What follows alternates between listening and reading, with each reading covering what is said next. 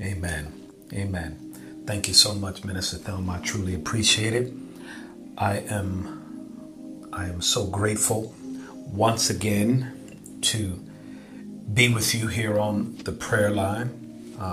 Grateful for Hightower Int'l Ministries, everyone who is associated with it. I'm grateful for my dear friend and sister, Minister Mary Lou Brown. Grateful for her heart, her love of the Lord, and her desire to do His will. And as I said, I'm grateful for everyone who is a part of and associated with, that you would be so humble and willing to accept me and my wife, as we've been with you several times now here in the first quarter of this year, as well as the last quarter of last year. I believe we were with you twice in December. And since the beginning of the year, we've been with you 3 times. This will be my 4th time as we start the second quarter. And I'm grateful for the opportunity. I never take it lightly when the Lord allows me to minister at any point in time, whether it is with our own church here in Frisco, Texas, whether it is here on the prayer line, whether it is at another ministry, no matter whether it is on a Zoom call overseas, like I was earlier today and earlier last week. It doesn't matter. I'm grateful that He has allowed me the privilege of simply being a tool in His hand, simply to be a megaphone that He might amplify His voice to the nations. And so I'm grateful, as I said once again, to be with you.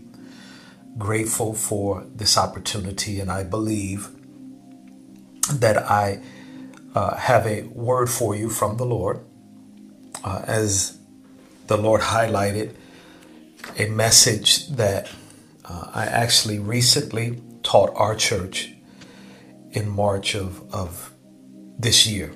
March 19th was the first day I taught it, so it's fairly recent. But when I checked my schedule and saw that I was able, and the Lord gave me the okay to come tonight, this is the first message He mentioned. And so I believe it is something that He wants us to hear, something that we'll grab hold of for tonight. So if you're with us and, maybe this is your first time hearing me, my name is Ronell Tate. I am the lead or senior pastor and founder, along with my wife, of the Father's House here in Frisco, Texas. Well, yes, we have a church, but we are more an apostolic center where we also have a house of prayer. We're a teaching ministry. We are a covering ministry. We simply are desiring to be what the Lord wants us to be in this generation, in this hour, what He needs, wherever that may be. And so that's who we are. And I don't want to belabor the point or take too much of your time tonight. So I would like to pray and jump right into the word of the Lord for us. Father, we love you, and we are ever so grateful for the opportunity that you've given us to be like Mary in Luke 10 and sit at your feet. We come before you tonight, sitting at your feet with great expectancy, great anticipation for what you would say to us. For we know that one word spoken and one word received and one word taken into our lives, it can transform us. It will transform us. So we thank you for what you desire to say to us. And more than that, we thank you for your desire to transform us tonight, that we would bear your image, that we would live this life in your likeness, that the earth around us, that our neighborhoods, our cities, our states, our regions, our nation would be changed by the power of Christ that resides in us, by the power of his transformation within us. So we thank you for this Friday night, April 21st, 2023. Knowing this is the only April 21st, 2023 that we will ever see. So we push in right now. After a full week, as we come to the end of the work week, we push in to you. We sit at your feet, the only needful place to hear and receive of you. Now, Holy Spirit, I ask that you remove all distractions that would hinder the word from being received and digested. That you stop every attack of the enemy to stop us from receiving, hearing, and taking in your word. And I, as your son and as your servant, surrender my mouth, my mind, my will, and my emotions to you, that you might speak through, move through this vessel of clay, that you might be glorified and honored. Have your way tonight. Do what you desire. Let deliverance come. Let healing come. Let freedom come. Let revelation come and insight. Let illumination take place inside of us, that we might live in the spaces and places that you desire for us. That we might live higher than we've ever lived in all of our life. That the latter days that are ahead of us would be lived in great glory, because you have shown us your way. We thank you, we honor and magnify you now. In Jesus' name, amen. As I mentioned, I originally taught this message a month ago. Since those of you who were with us in December, I believe I spoke 2 weeks in a row, maybe I spoke, or something like that. And I spoke, I know, on one of those Fridays, if not both, I spoke on the fear of the Lord. And I made mention to the fact that I believed that 2023 would be this year that the church, the body of Christ at large, not just in the U.S., but yes, in the U.S., but in the UK, the continent of Africa, South America, Asia, all over the Middle East, no matter where you can think of, that the body of Christ as a whole would need to come back into this place of walking and living in the fear of the Lord. I've said that I believe that it was paramount for us, not only in 2023, but in the years ahead. It would be paramount that we live in the fear of the Lord. And I just had this scripture that I'm sure you have heard, knowing Minister Brown, multiple occasions, that just dropped in my heart as I'm saying this. Here is why we will need to live in this space and place of the fear of the Lord. Isaiah 60, and this is not a scripture in my notes. He says, "Arise and shine, for your light has come." And he says, "The glory of the Lord is risen upon you." But look at what he says, verse 2. "For behold, the darkness shall cover the earth." We are seeing this happen today, and aspects of this taking place today. "For behold, the darkness," he says, "shall cover the earth, and deep darkness the people." People will be clothed in deep darkness. But he says, "But the Lord will arise over you, and his glory will be seen upon you." The reason that if you read that the fear of the Lord will be necessary not only today and in the days to come is because we are going to live in a day and an hour where there will be darkness covering the earth. And yet the Lord says in Numbers 14:21 that it is his desire that his glory covers the earth. Darkness will cover the earth, and deep darkness will fill the hearts, the minds, the eyes of the people. But he also writes and prophesies that the glory would reign as well.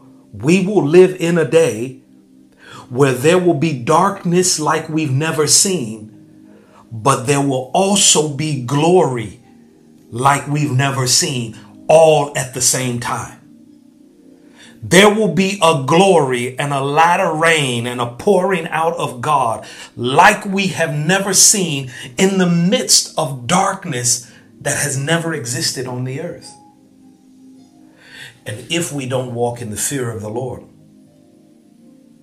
I fear that many, many more than today will be swept up in the darkness because they are not walking in, by, and through the fear of the Lord.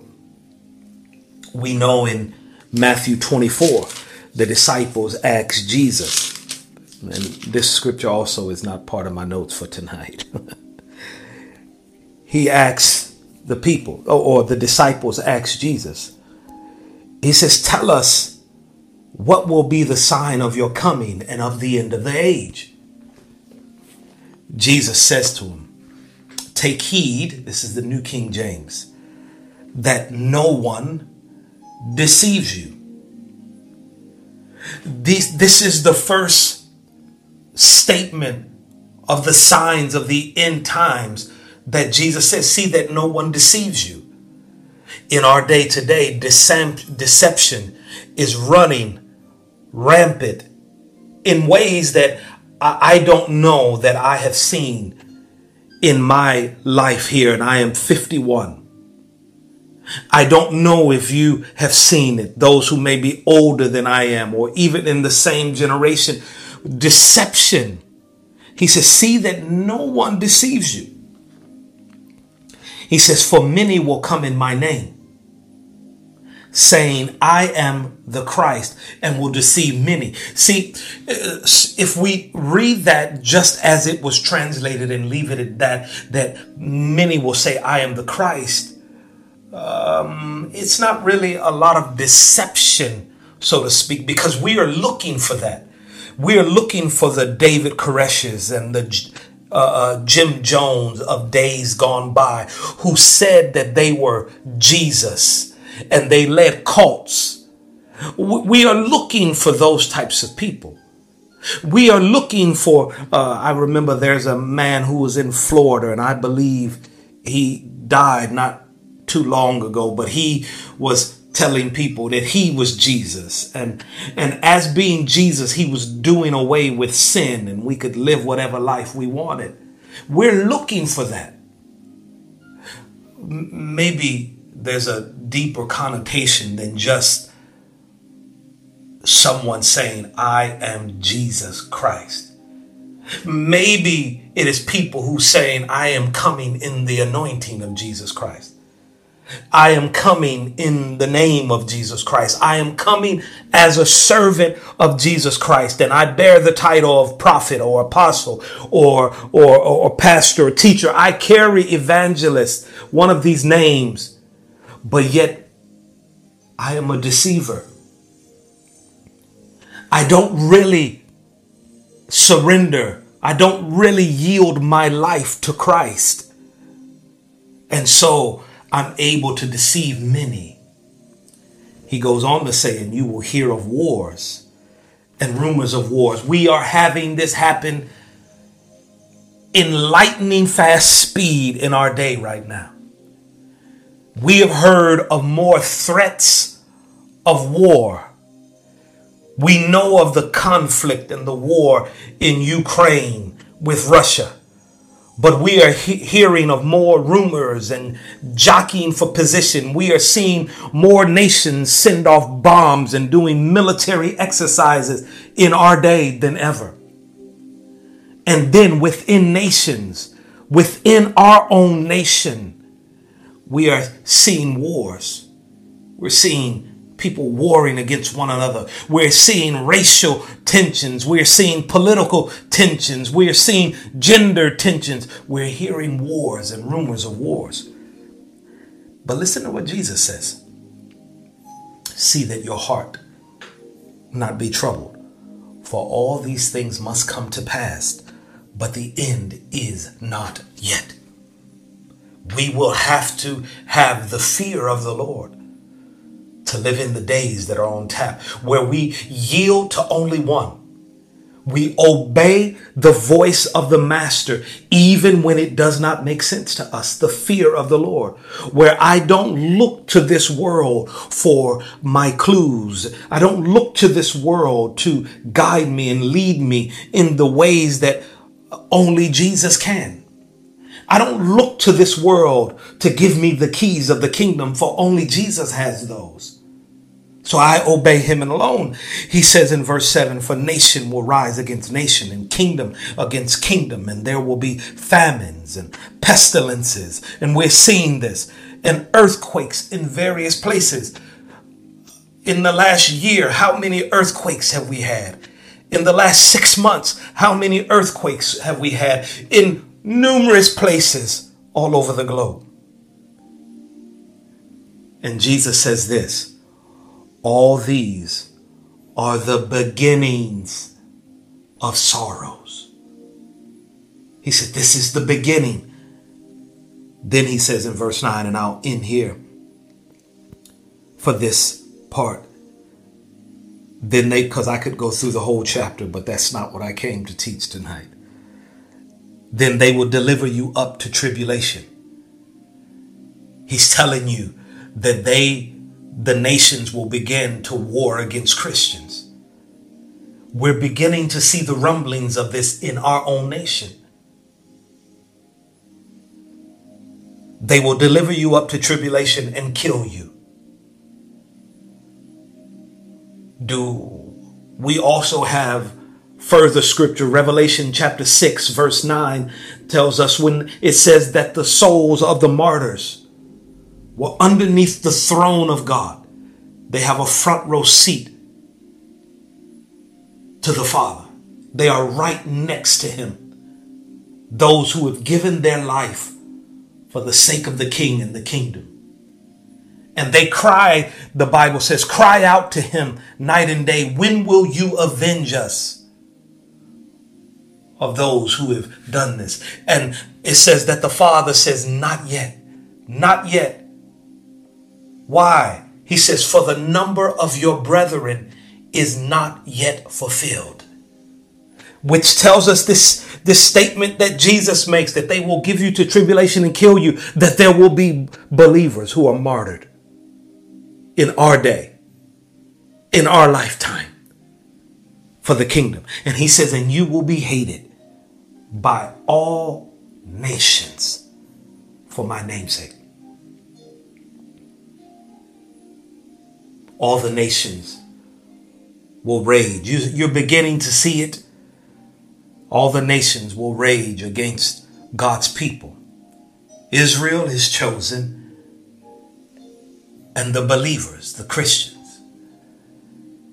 And if we do not fear the Lord, if we do not walk in the reverential awe, the wonder, the terror and the dread of the Lord, if we do not, we won't make it through those days. We will walk away from the Lord, because it will be because of the intensity of it. And so tonight, I wanted to start with that. Or I believe the Lord did. Those passages weren't in my notes. For us to see the necessity of walking here. But tonight, I believe my assignment for you is to give you the blessings of living in the awe and wonder of God. Awe and wonder, two definitions of the fear of the Lord. The blessings of them.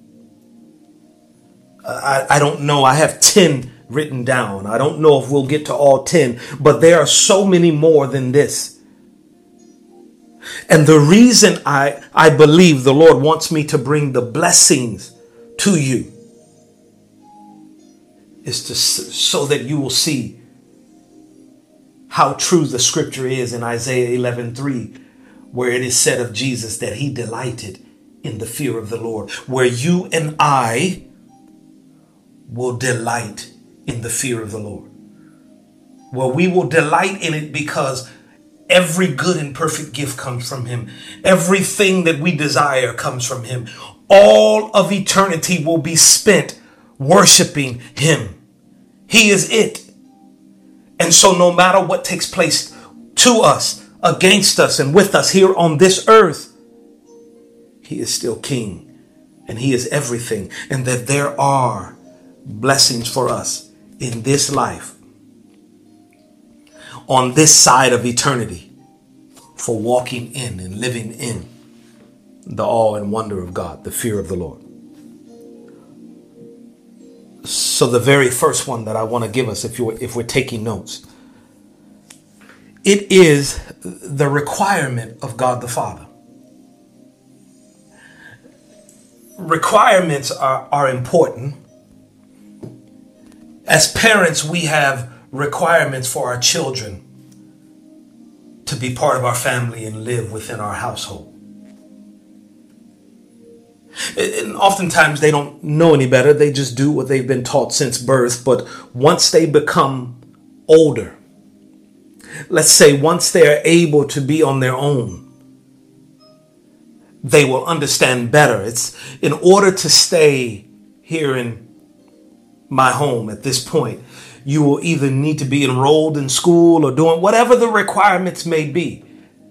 We go to the house of the Lord every Sunday and this day. We worship together. We do this. These are the requirements for being in our home. And the blessing for them is they have a roof over their head. They have a room. They have bed. They have food. They have access to various things that you have already provided and don't have to do it for on their own. And for us as believers, however long you have been a believer, however long you have walked with the Lord, at some point in time, if not the entire time, it should be the entire time, you have sought the Lord for the provision for your life, for the covering for your life, for him to bless you, to pour out, to protect you, to do so many different things.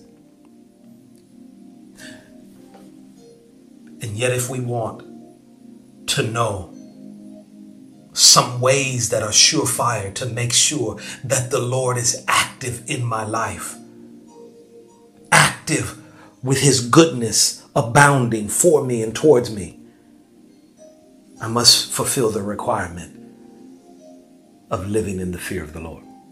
Deuteronomy 10:12 in the New American Standard. This is Moses, and Moses is talking to the children of Israel. And Moses is preparing them to enter into the promised land. We all like promises. I like promises of the Lord. Moses says to them, you're going into the promise. Now, what does the Lord require? See, sometimes we, in our society today, there's so many things that we can obtain without work, without a price being paid. We think that the kingdom can be this way. We think that because when I was a baby in Christ, the Lord just loved me and things just happened for me in an easy fashion, so to speak. That we expect this to always be that way in the kingdom, even as I am growing up and maturing in Christ. But it's not that way. It's not that way naturally. We don't treat 5-year-olds the same way we do 1-day-old infants or 2-month-old infants or 6-month-old infants. We don't treat a 5-year-old the same way. There is a expectation on the 5-year-old that would never be placed upon the 6-month-old. There are certain requirements that we place upon the 5-year-old that we would never place upon the 6-month-old. We place no requirement upon the 6-month-old. But there's a requirement on the 5-year-old. However, the requirement we place upon the 5-year-old is not the same requirement that we would place upon the 10-year-old. We wouldn't place the same requirements that we put on the 10-year-old on the 5-year-old. Nor would we place the requirements that we place upon the 15-year-old on the 10-year-old, like the 10-year-old requirement is not on the 5-year-old. And it's the same way with the 20-year-old. There's certain requirements, expectations that we would not place upon the 15, down to 10, 5, 6 months. It's the same way in Christ. I'll give you another example. At this point in my walk with the Lord, I said to my wife, I believe last year or the year before, at this point, 25 years of walking with the Lord, there's no reason, I said to her, that I should not be reading daily 10 to 20 chapters out of the scripture. I'm not 2 years in where, okay, I read 2 or 3 chapters or maybe 2 chapters and that's good. There is a greater requirement. We know the scripture. Jesus says, to whom much is given, much is required. I cannot be 25 years as I am and a pastor, a leader of people, leading other leaders who have ministries and think that it is sufficient. The price is sufficient to say, oh, I'll just read 3-4 chapters. That's enough.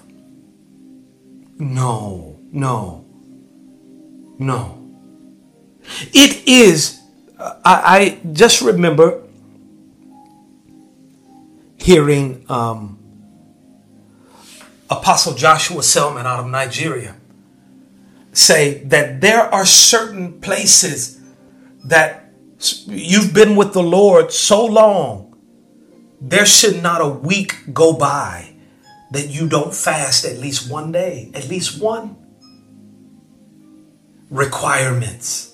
I'm just highlighting requirements. What is it in your life right now that you, based on the number of years and where you are with the Lord, that you allow yourself certain freedoms that you know you shouldn't? There are days when I am so tired that it's been such a long and busy day, and it's late by the time my children get to bed, and my wife will ask me, are you still going to go to a way to read my Bible? And I will say to her, yes, I am. And it's late, but I must take in his word and allow it to wash me. Because there is this place that I am with him that I cannot just forsake it and think that I'm going to remain at this level. What are we asking of the Lord? What are we desiring him to do inside of our lives? But we haven't asked him, Lord, what will this cost me? Everything has a cost. We don't go to the grocery store or shopping on Amazon or shopping at the mall if you still go there, or shopping anywhere, and don't expect to pay a price for the product that you want. And yet we believe that there's no cost for me to have the power of the Lord, the glory of the Lord, to have all of these things. Many of you all have heard me tell the story back in May of 2021. As I was walking in the hallway of my home, and I said to the Lord, Lord, what will it cost me to have another measure of your glory? Because I am aware that anything I'm asking of the Lord, as it pertains to authority, as it pertains to power, to be able to help his people, to touch his people, there's a cost to it. And I said, what will it cost me? And the Holy Spirit instantly answered me. And he says, you need to give up all sports for the next year.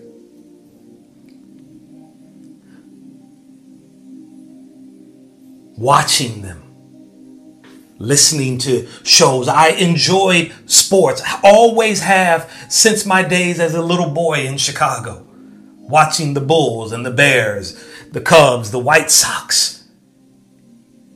And the Lord said to me, give it up. Why? As I discovered that it had too much of my heart that should have only been given to the Lord. What would the Lord ask you to give up for him?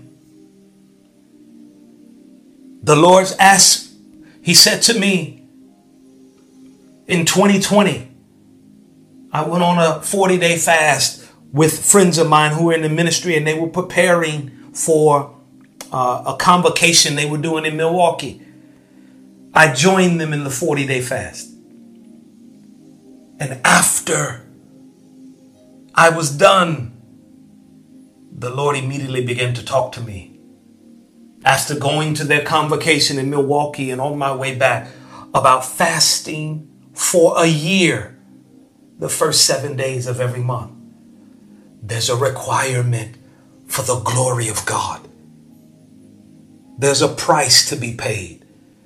To die to yourself, that we might walk in a higher and greater measure of purity than what we've ever known. So the first blessing of living in the awe and wonder of God is that it is the requirement of God. Why is that a blessing? Because if God is requiring it, he will pour something else out. Let me read Deuteronomy 10:12, and then I'll get to John 14:21, if you're taking notes.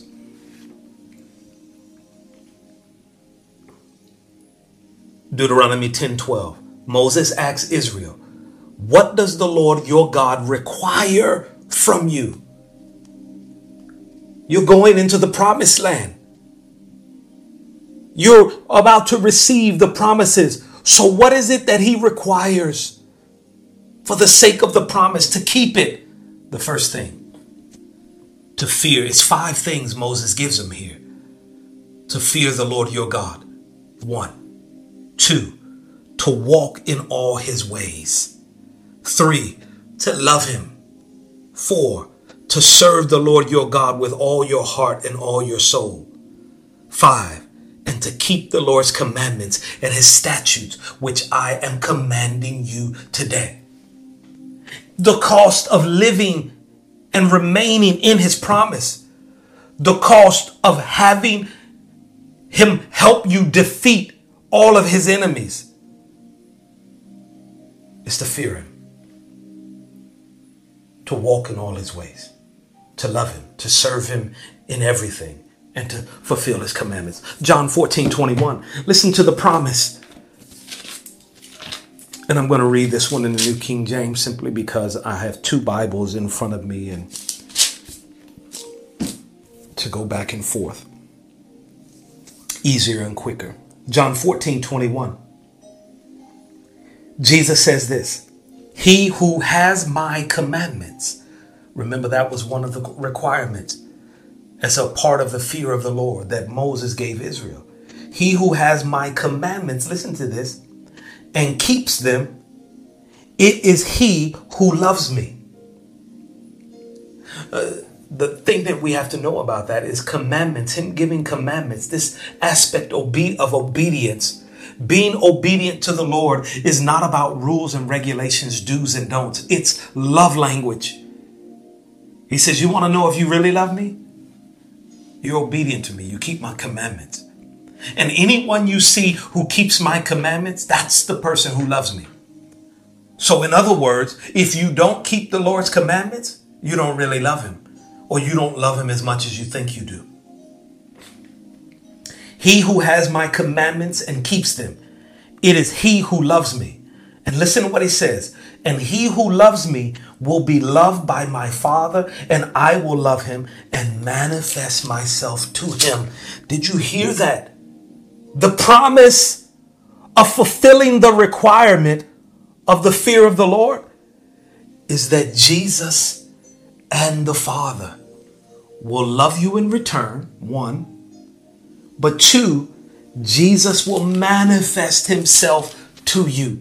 Jesus will reveal who he is to you. We're asking, Lord, show me your glory. Lord, teach me your ways. Lord, do this for me. Lord, I just want to see you. Lord, I just want to know you. Jesus says, if you will fear me, if you will keep my commandments, you obey me, I know you love me. And the fact that I know you love me now, I will love you and the Father will love you. Oh, but I thought, Pastor Ronell, that the Lord, Jesus and the Father and the Holy Spirit already love me. Yes, they do. But they will make their love clearly seen and known because they will pour their goodness out upon you. Their love will be poured out upon you. You will go places.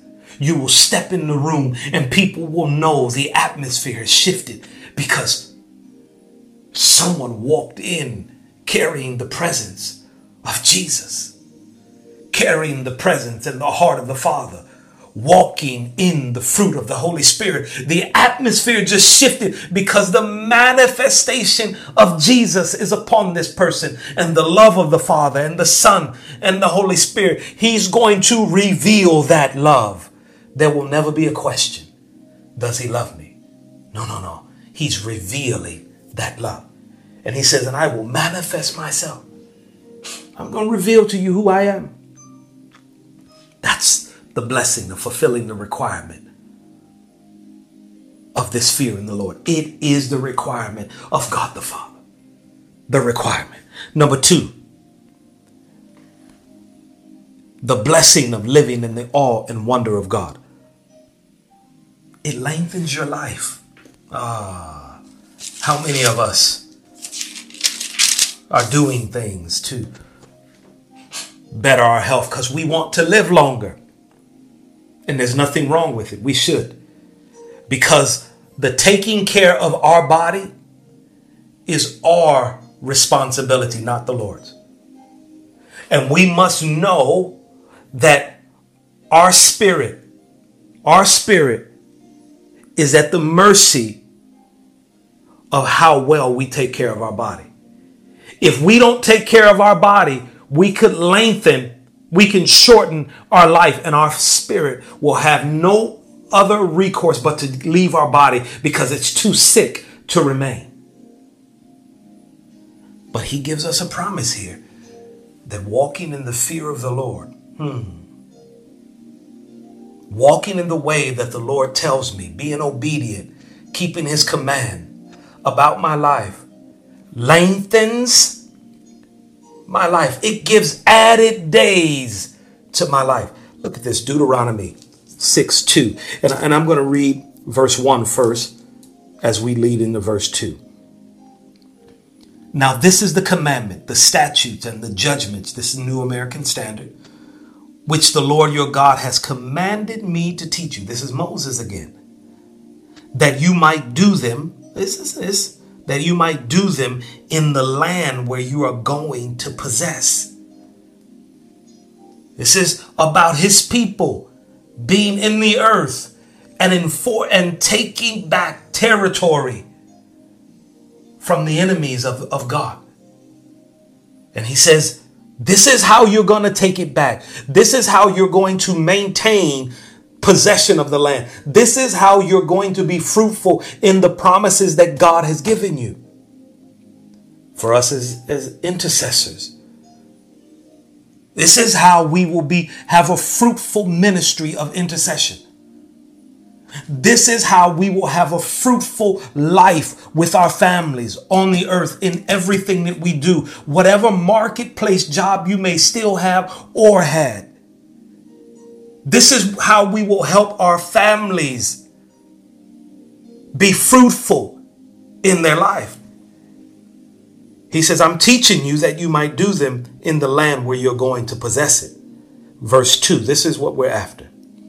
So that you and your son and your grandson, he says, I'm teaching you this so that you, your grandson or granddaughter, or you, your son, your daughter, your grandson, granddaughters, 3 generations, listen to this, might fear the Lord.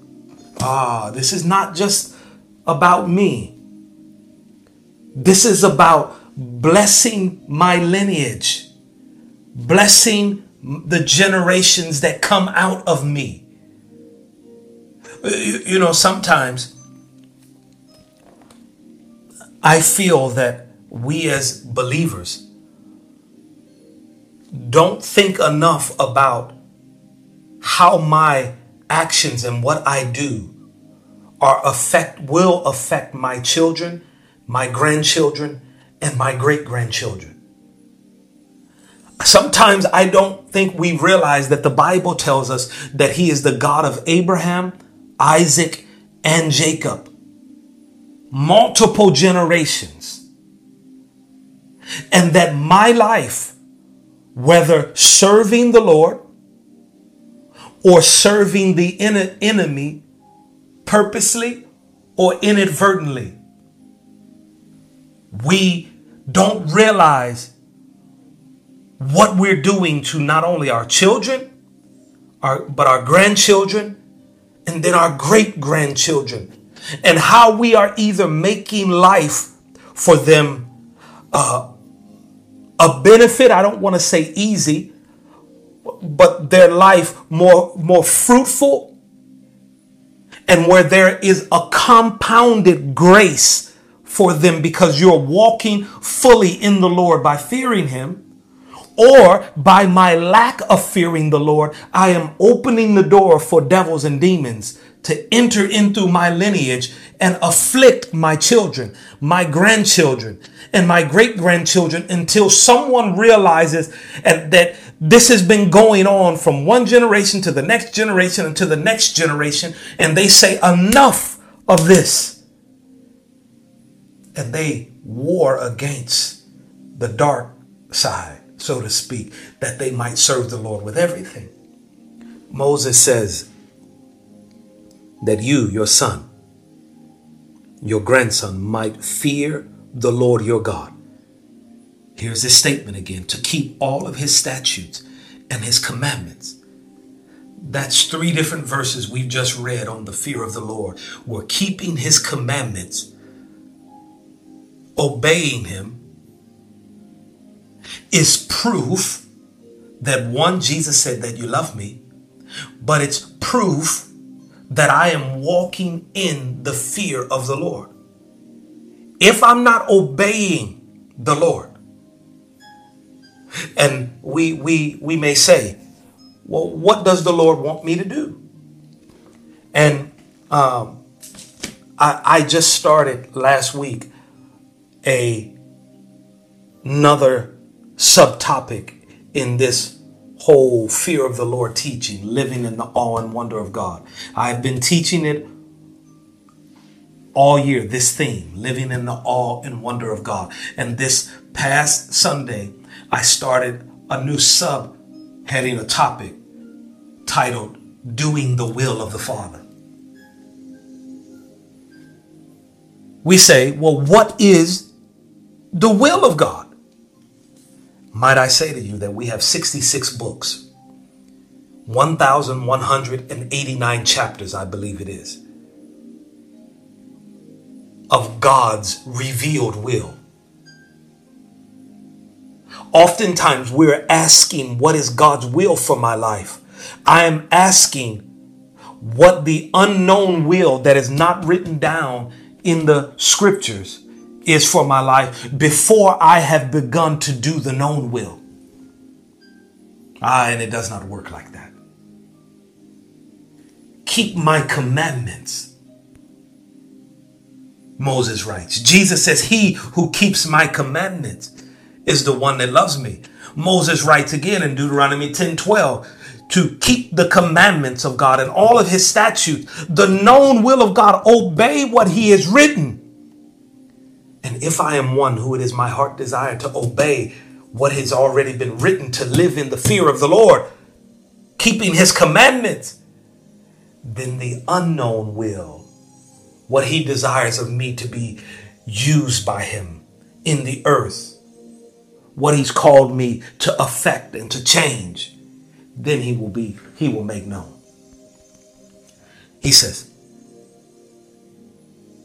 that you, your son and your grandson might fear the Lord your God, to keep all his statutes and his commandments, which I command you all the days of your life. And here's the promise, that your days may be prolonged.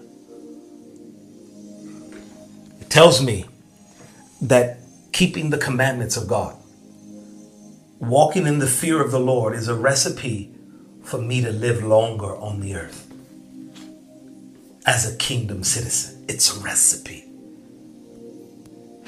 And I'm not trying to tell you that everyone who's lived a prolonged or a long life has been serving the Lord. No, many of them, you have people who have been serving the enemy, and he's prolonged their life for what they've done. And some of those people, God prolonged them just so that they might be saved.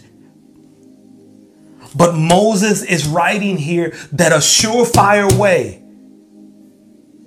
to have the blessing of a lengthened life is to walk in the fear of him. If you remember the story of Hezekiah, Hezekiah was told by the Lord to get his affairs in order because he was about to go and sleep with his fathers. He was going to die.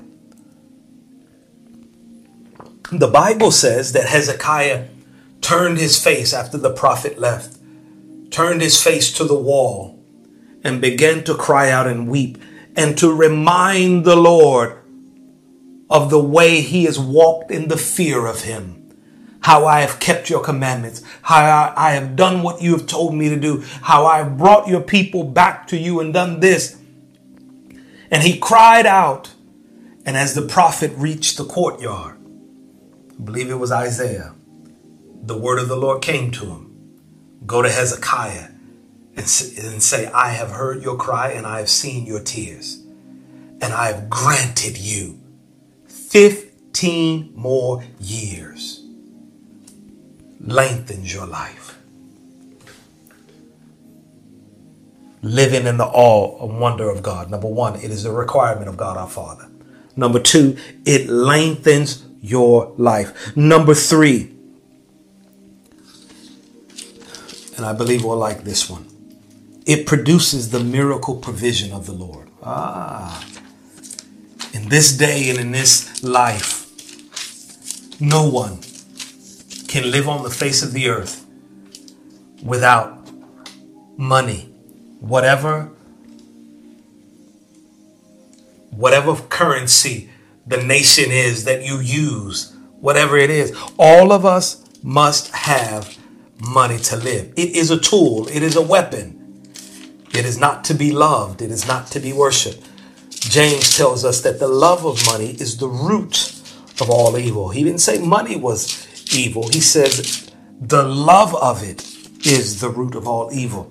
And in our day that we're living here in the United States, as well as in other parts of the world, the upheaval of money, the upheaval of the US dollar is creating inflation here in the US that we have not seen in decades. And it is creating inflation and it is creating crashes of currency in other places like they have not experienced in decades and 50 years, 100, whatever it's been.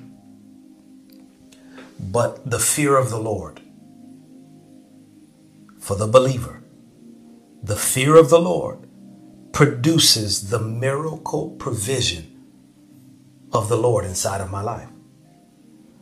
I don't know about you, but today, and everyone is aware that just to go to the grocery store costs so much more than it did last year, the year before, and prior to COVID happening, prior to 2020. What you spent in 2019 and the beginnings of 2020 versus what you spend right now, the difference is astronomical. We need to have miracle provision of the Lord in our life.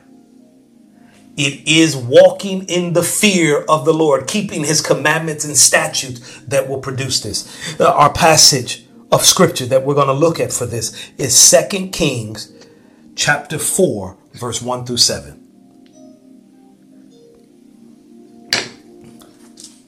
It says this.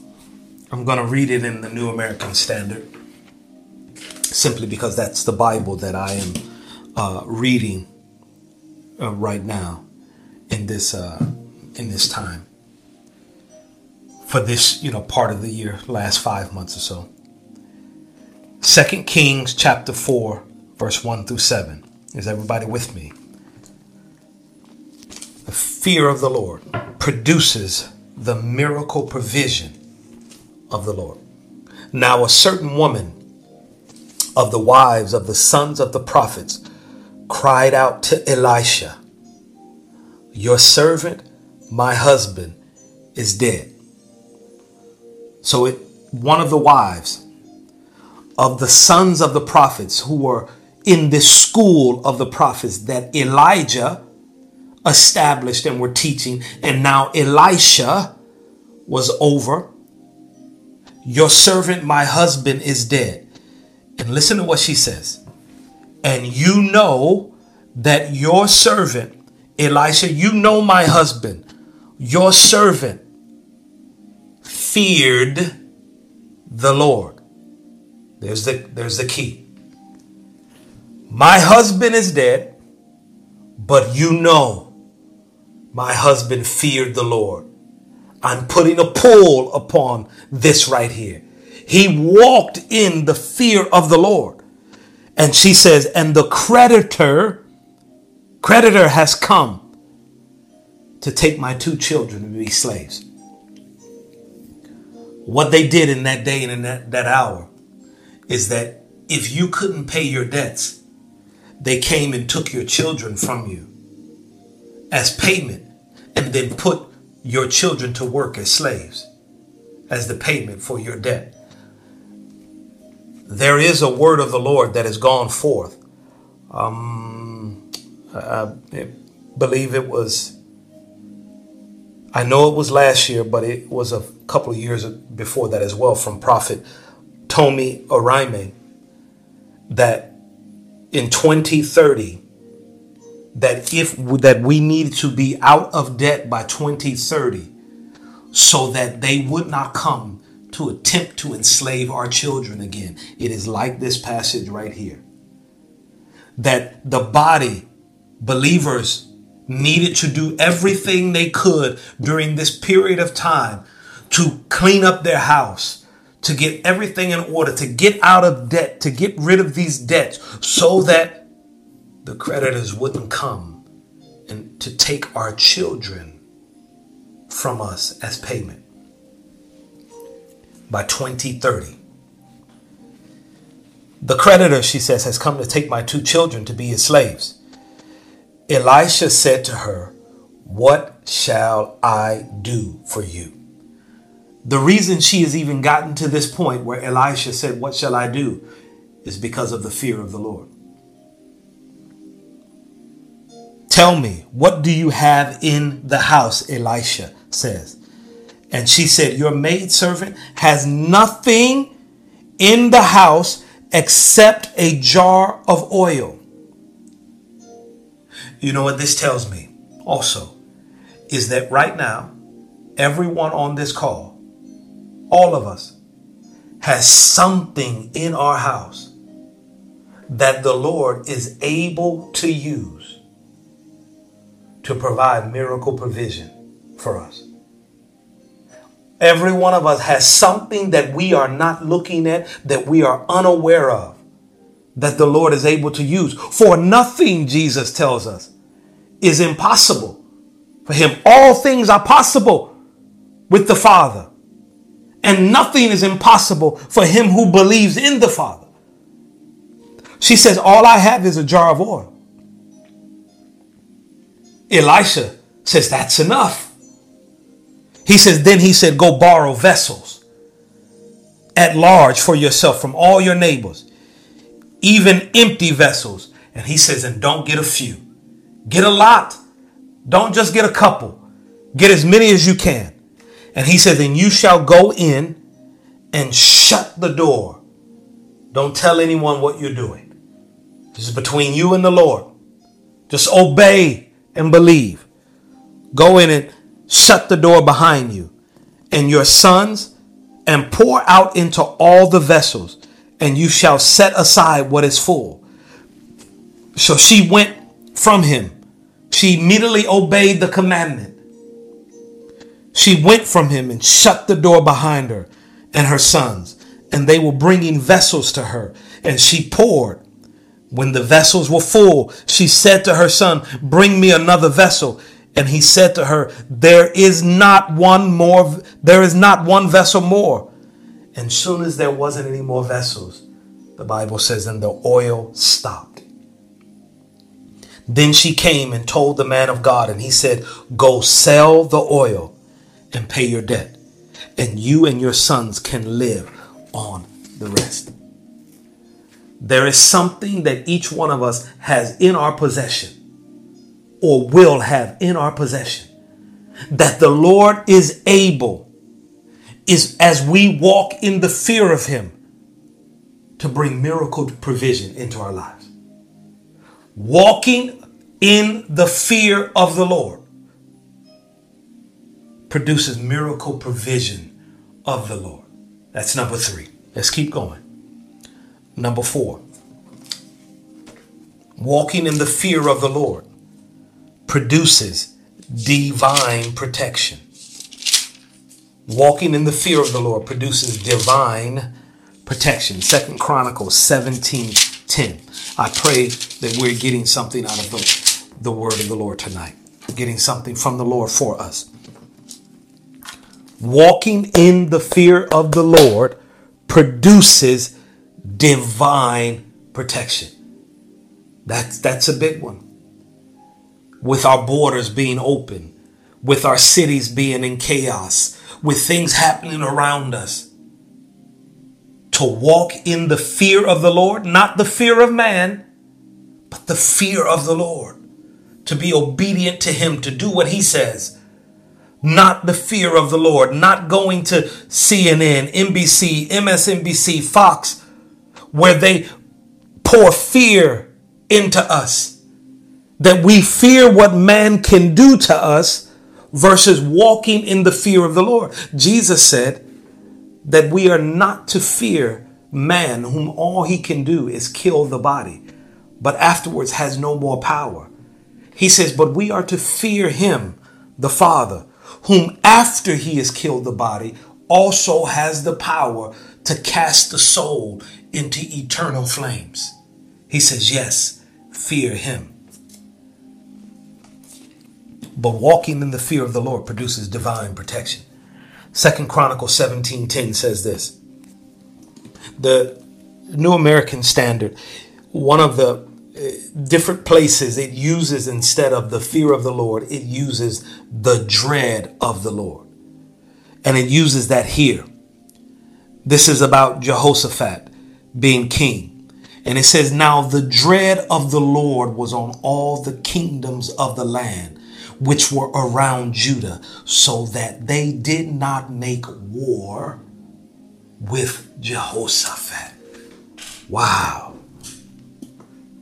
How tremendous is it to think that there is a possibility that the fear of the Lord can surround my life so greatly that there would be men who are out for evil and no good who would simply stay away from me.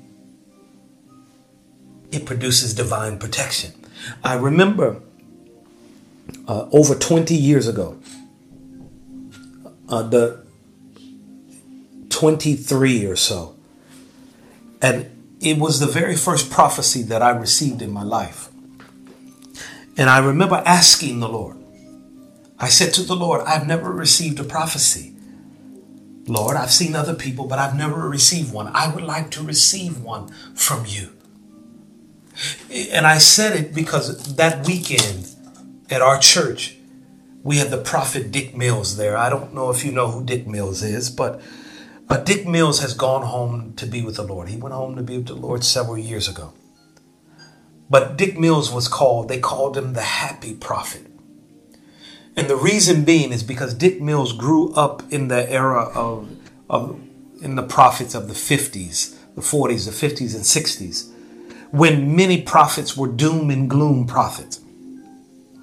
And Dick Mills said, it doesn't take much prophecy to be doom and gloom. All you have to do is read a newspaper and you can see what is taking place.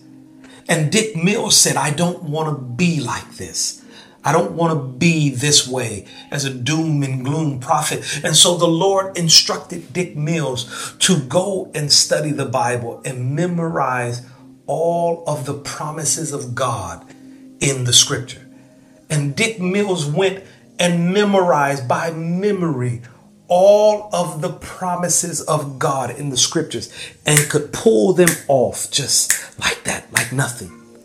And so when he would go into prophecy for people, people would be brought before him and he would begin to prophesy and he would begin to pull these promises of God and speak into their life. And on this particular night, he was preparing to prophesy over one of the pastors on staff at the church I attended, his parents, who had been in the ministry for 50 years. And as he was preparing to do this, he stopped and he said, hey, you. And he was talking about me. And he said, the hand of the Lord is upon your life. He began to prophesy to me. The hand of the Lord is upon your life. And he says, and you will have 24-hour protection 7 days a week. And he says, no matter by whatever means you travel, he says, no evil will befall you. However you travel, by plane, train, or automobile, no matter where you live, no evil shall befall you. And I thought it was a strange prophecy until I grew up and realized that he was saying that I would have divine protection around my life, provided I walked in the fear of the Lord. If I choose not to walk in the fear of the Lord and obey him, all bets are off. And I remember after this prophecy, I thought it was strange. I was like, I don't know what that means. And it wasn't the prophecy that you're going to be blessed and you're going to have this and you're going to get this ministry or this house and none of that. Some people receive those things. I didn't fully understand it, but I remember the night where it began to be real. I don't know if it was a year later, 6 months later. I remember being in Homewood, Illinois. I lived in Chicago Heights. And I worked at Applebee's as a server. And I was a corporate trainer as well. And at this time, I didn't have a car. And so I needed to, during the day when I worked, I could catch the Pace bus and get me to work. But if I worked a night shift, which I didn't do too often, I had to get a ride if I could. And if I couldn't do that, I had to walk from Homewood down Halsted Street to Chicago Heights. And this particular night was a Saturday night, I believe, maybe a Friday night. And I was scheduled to close the restaurant out, which meant the restaurant closed at midnight, but you didn't get out until 1 or 2, maybe it closed. This was Friday, and so it closed at 11. And so we were out a little after 12. But here was the problem for me at that moment, is that because if anyone ever took me home, I would preach the gospel to them. I would share the gospel with people who took me home. And eventually they didn't like that too much. They didn't mind working with me. But once they got off, people didn't want to hear my preaching the gospel. And so people wouldn't give me rides home. Even the manager wouldn't give me a ride home. And so this particular night, I had to walk 1, 2 a.m. in the morning. And I can remember when I got to Chicago Heights, I'm getting close to my home.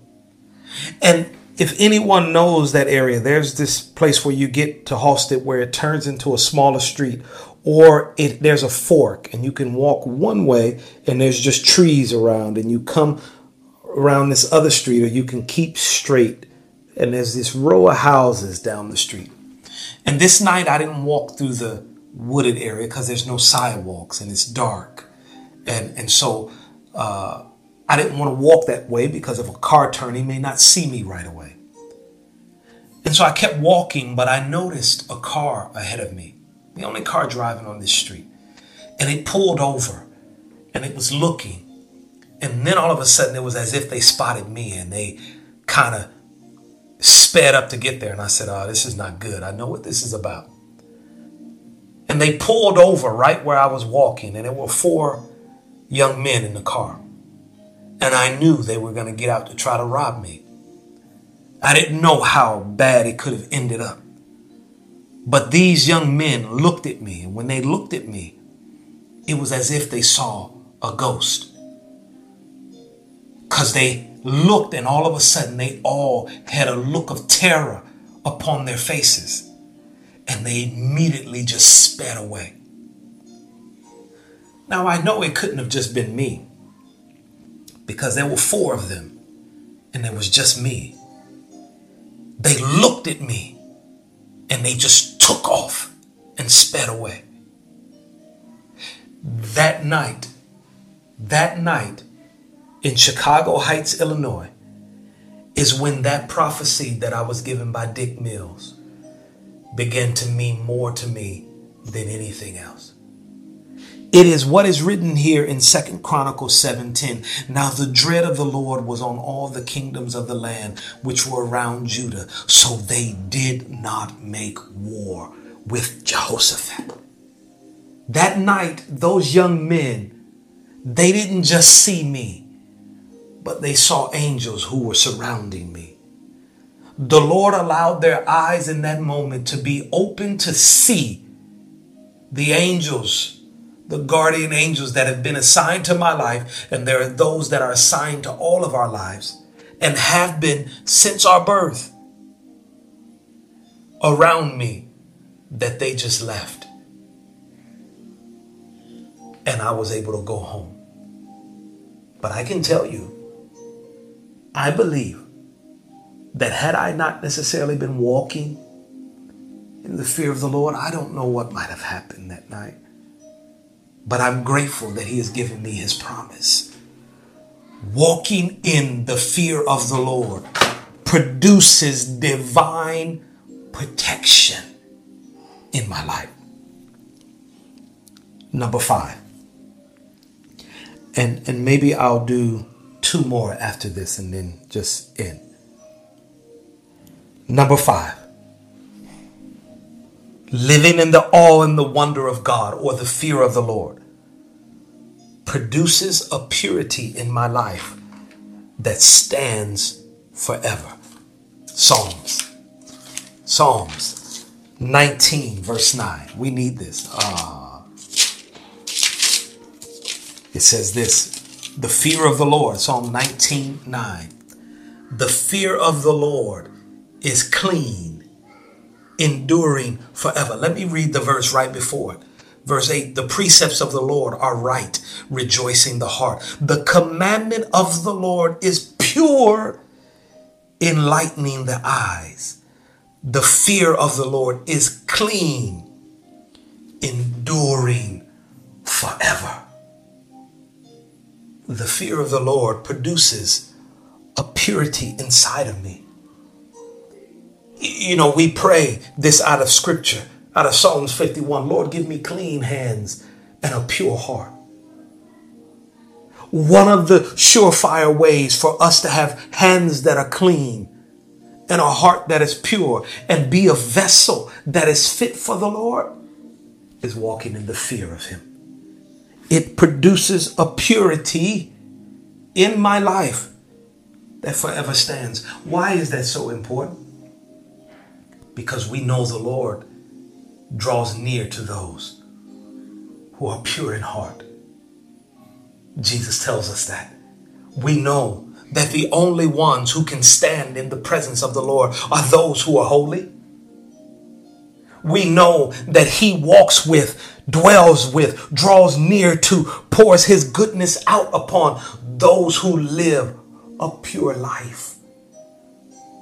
If I want to make sure that I'm living pure before the Lord and it will last forever, that I will set up a blessing for generations. You will have sons, daughters, grandchildren who are so blessed and they won't understand why they are. And it will be because I lived in purity. I live pure before him. One of the things that in this day, over the last couple of weeks, that I am talking with my family consistently about, is living so pure and holy that the Lord will never walk back from us. There will never be a need for him to draw away from us. But to be so pure and holy that the Lord can release measures of power and glory upon us. There are things that the Lord cannot give in an impure vessel. There are things that he cannot do for those of us who are impure. We desire, we have right desires. We look at people and see how the Lord is moving in their life and he's doing things, and we desire it, and it's right to desire it. But until we pay the initial promise, the initial requirement of living pure, of allowing our lives to be holy, we don't talk about it much from the pulpits anymore. Holiness, it is still a requirement in the kingdom of God. When we begin to say, I won't allow my eyes to look at that, I won't allow my ears to listen to that, I won't go around this, I won't be around that, I won't allow this person to come into my home, I won't keep company here. The Lord he draws near to those vessels. The fear of the Lord produces a purity in my life that will stand forever. In these days where there are shakings that are going on,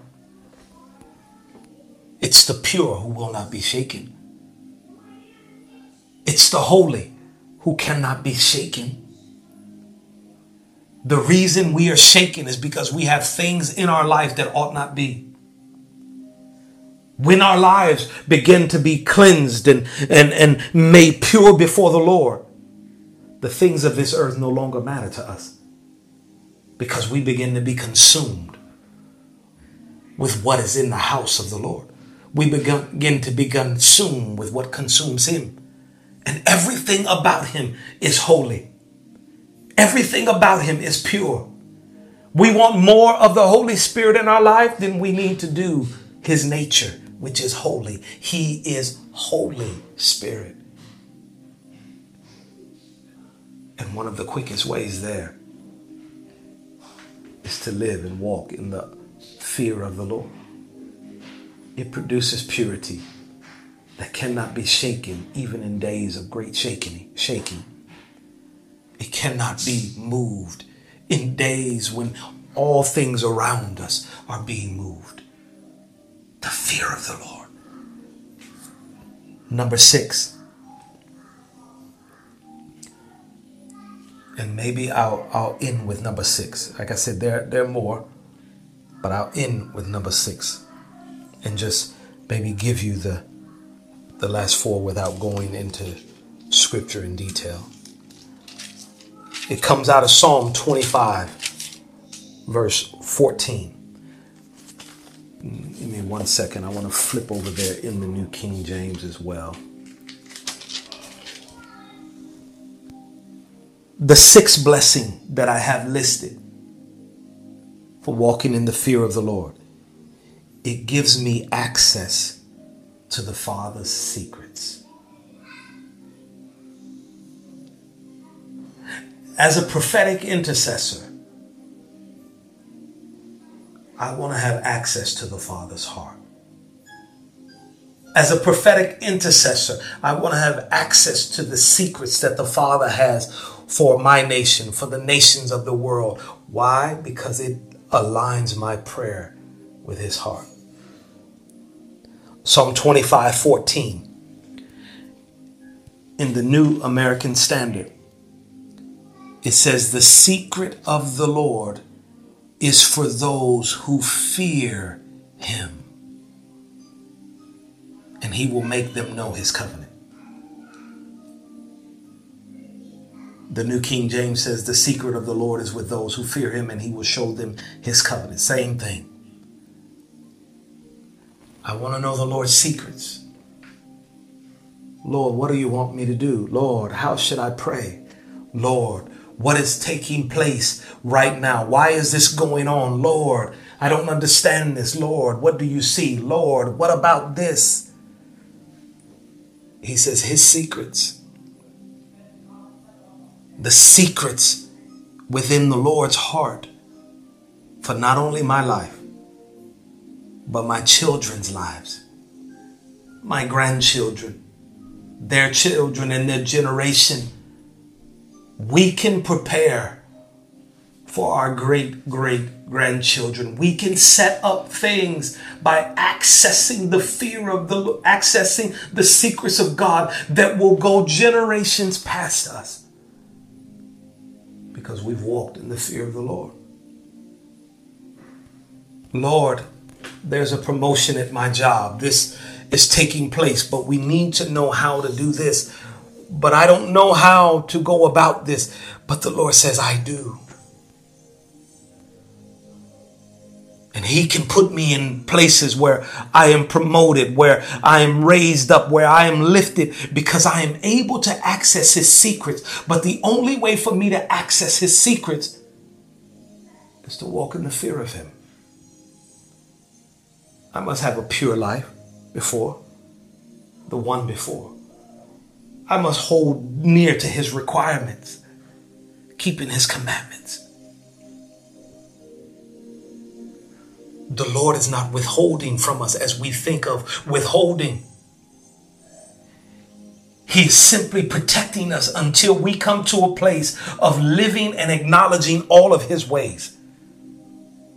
If the Lord were to give us his secrets when we still don't fully obey him, we might destroy our own lives and the lives of those who are around us, because we don't obey him at every turn. We don't keep his commandments always. We don't take responsibility. We don't repent continuously. If he gave us certain things, let me say it this way. For someone who still talks about people behind their back, the Bible in Psalm 15, thank you, Holy Spirit, calls it backbiting. It's a verse in Proverbs. It is the willful talking about and tearing down of another's life. And sometimes as believers, we do this. We'll talk about people in private, not recognizing that we're gossiping, not recognizing that we have no right to do this. And if the Lord were to give one of us who is acting like that in that time access to his secrets and give us information about people, about nations, about presidents, oh, the damage we could do, because we still have a problem with our tongue behind people's backs. Purity. Might I say, the Bible not only doesn't it give us place to talk and criticize people behind their back, the Bible doesn't even give us a license to even think such things. Which means the thought we may be having is not of God, and we ought to cast it down as a vain imagination right away before it ever comes out of my mouth. If the Lord gave me access to certain secrets, maybe as an intercessor, if my heart isn't pure, I wouldn't pray for the individual or nation or whatever like I ought, because it would bother me way too much. The Lord is not withholding as we think of withholding. He is showing great mercy to me and protecting me so that I would not sin against him, until I would walk fully in the fear of the Lord. And now he can trust me with his secrets. He can trust me with his power. He can trust me with another measure of glory. He can trust me with this promotion. He can trust me with wealth. For many of us, we've asked for years, why, Lord? Why haven't you given me money? You made a promise to me that you would give me this and do this for me. The Lord is not withholding from me because he just wants to withhold. He's upset at me. No, he's being merciful and protecting me, because I haven't paid the price and laid down my life in some area to walk in the fear of him, that this wealth, this money, this promotion, this esteem wouldn't overtake me and destroy my life. The fear of the Lord is necessary today. There are things that we will pray for, things that we have prayed for, things that we are believing for, and we're asking for, that the Lord is unable to give me because I am not walking in the fear of him, to where he can trust me because my life is laid down to release it. The access of secrets is huge to me, because we today have the Holy Spirit, which means we have an advantage in this life. We are supposed to be more than overcomers, more than conquerors, because of the advantage that has been given to us in the Holy Spirit. But far too much, too often, we are not walking in the fear of the Lord. We are not walking in his ways, as Moses said. We are not loving him, serving him, keeping all of his commandments and his statutes. That unfair advantage that we would have is able to take effect in our lives, because he can't give us his secrets. He can't give us the secrets to the hearts of men that will change men to being destiny helpers for us. He can't give us the secrets that will unlock promotion for us in the places that we are, because we haven't laid down our lives and allow him to crucify the flesh and walk in purity and holiness before him. He loves us. The Lord wants to give us more than what we realize. But back to point number one, to live in the blessing of the awe and wonder, I'm going to have to realize that the fear of the Lord is a requirement. There is a price that I must pay. There is a price. Our God is the King, the creator of all humanity and all mankind. He is the creator of earth, and he is not cheap, meaning he's just going to throw around his power and glory without full allegiance to him. There are blessings that come with this life. I'm going to recap the 6 that I've given, and then I'll just mention the remaining 4 that I have. 1, we said it is the requirement of God our Father. It is his requirement. If I want him to express his love for me, if I want to live in his good graces, if I want to live in his fellowship, if I want to live in his overwhelming goodness, it is the requirement. Number 2, we said blessing is that it lengthens my life. There's an extension to the number of my days.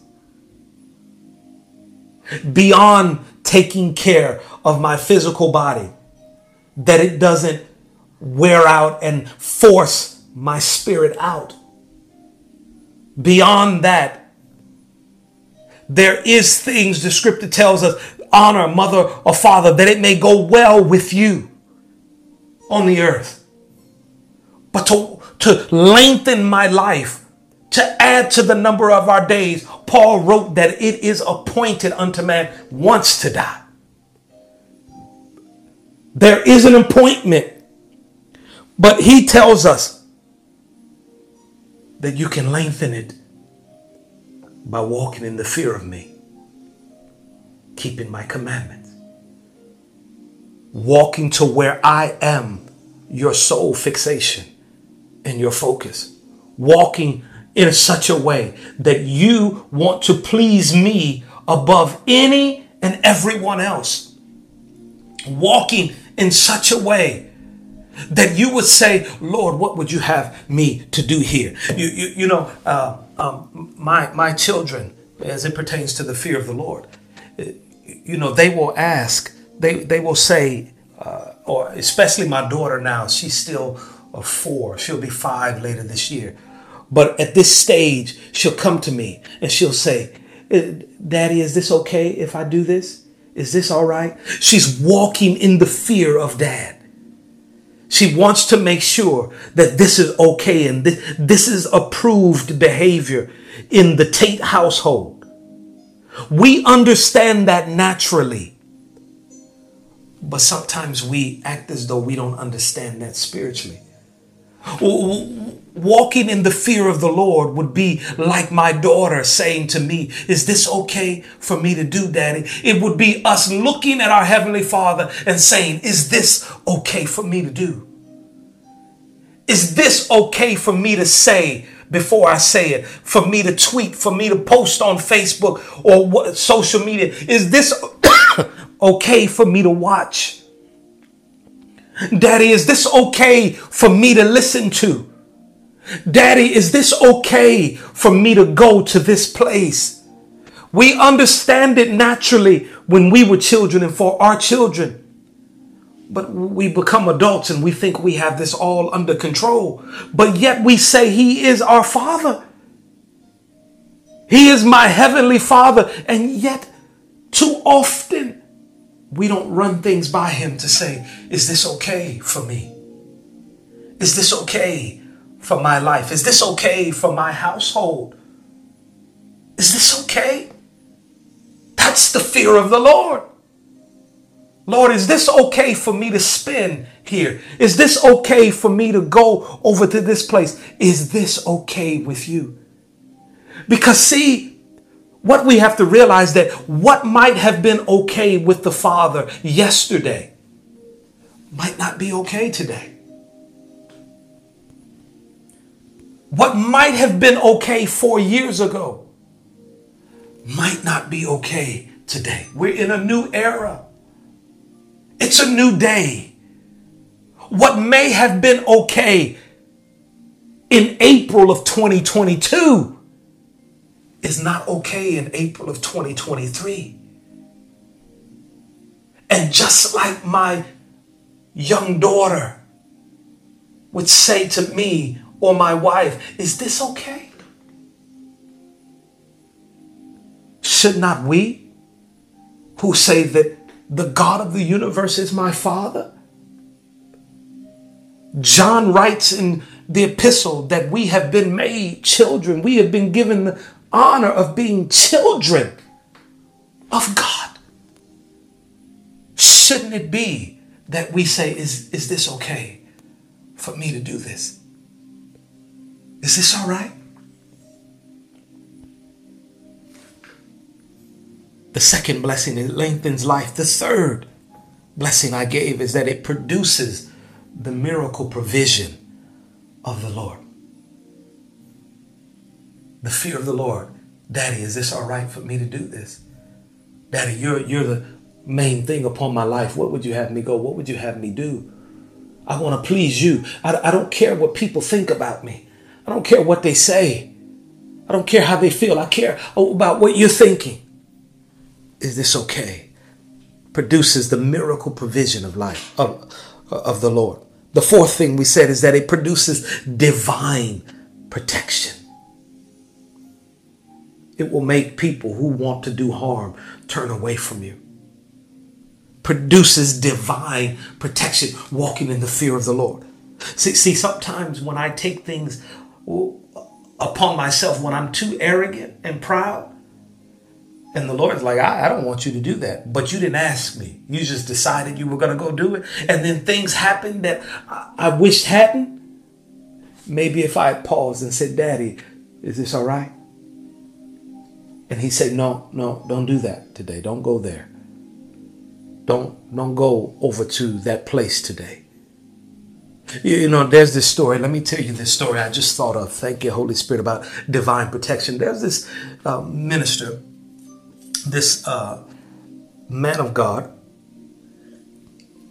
whom years ago I heard this story from. I don't know much about this man of God right now, other than I know he still has his headquarters here in Texas.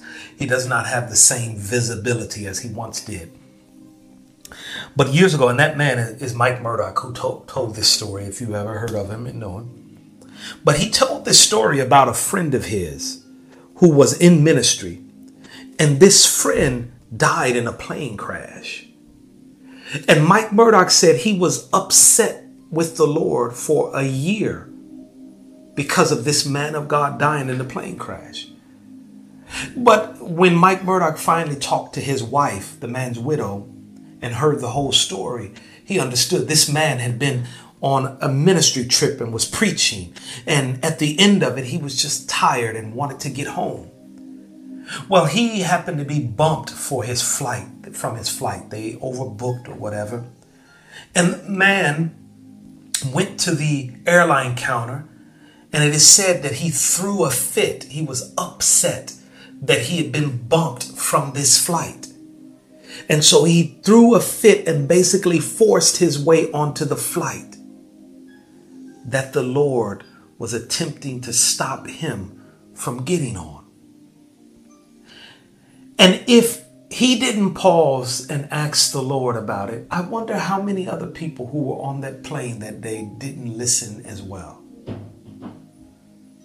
And he forced his way on this plane, as opposed to saying, Daddy, what's going on here? Is there anything that I'm not seeing and noticing, or I'm missing, that this is so difficult right now? And he lost his life prematurely. The enemy brought premature death that day. Who knows what it was stopped because of it? Divine protection, the blessing of the fear of the Lord. Daddy, is it okay? Daddy, should I be talking about this, or should I just let it go? Daddy, should I just wait for the next flight? What, Lord? The fifth thing we said is that it produces purity in my life that forever stands.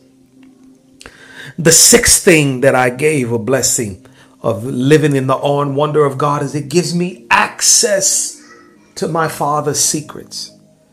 And here are the last four quickly. It gives me the fixed attention of the Lord. Psalm 33:18.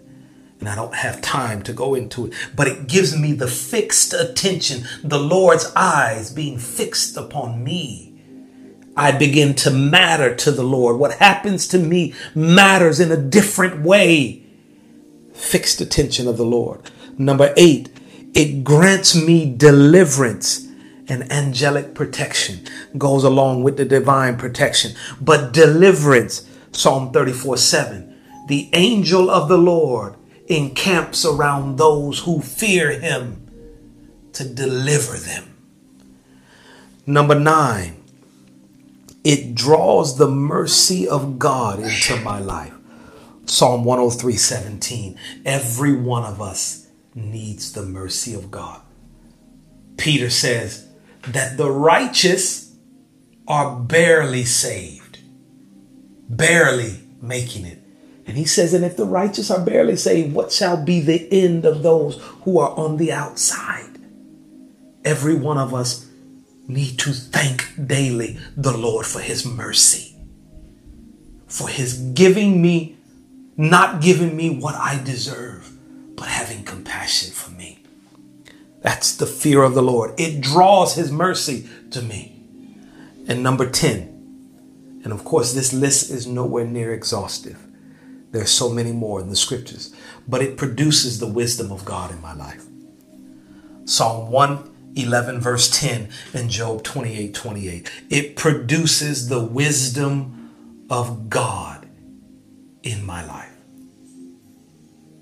I pray tonight that we got something out of the word, because it was my desire. I believe it was the Lord's heart and his desire to provoke us to want to walk in this fear of him, because there are benefits and blessings that the Lord is attempting to get to us. He is not asking us to restrict our life here on this earth just because he wants to see us suffer. No. He wants us to restrict our lives that we might enjoy his goodness, his benefits, and his blessings all the days of our life. So, Father, we love you tonight. And I thank you for the assignment that you've given me. And I pray that your Holy Spirit caused it to land right where it needed to land, that you caused it to prick, to pierce, to encourage, to uplift right where it needed, and that your sons and daughters' hearts would be drawn into deeper fellowship with you.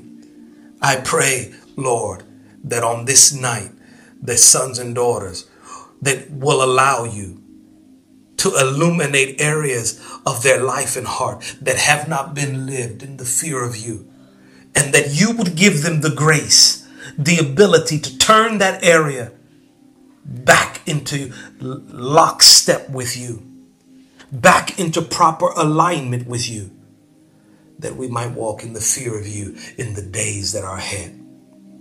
I thank you for the privilege, the honor that has been bestowed upon me. I thank you for the grace that you've given me. And I thank you for this night and what you have done, that the half of it will not be known until days later.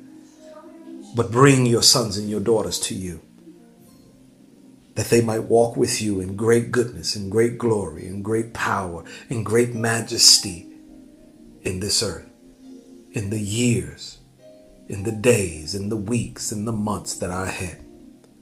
I thank you and I give you praise. I give you honor and I give you glory now. In Jesus' name, amen. Minister.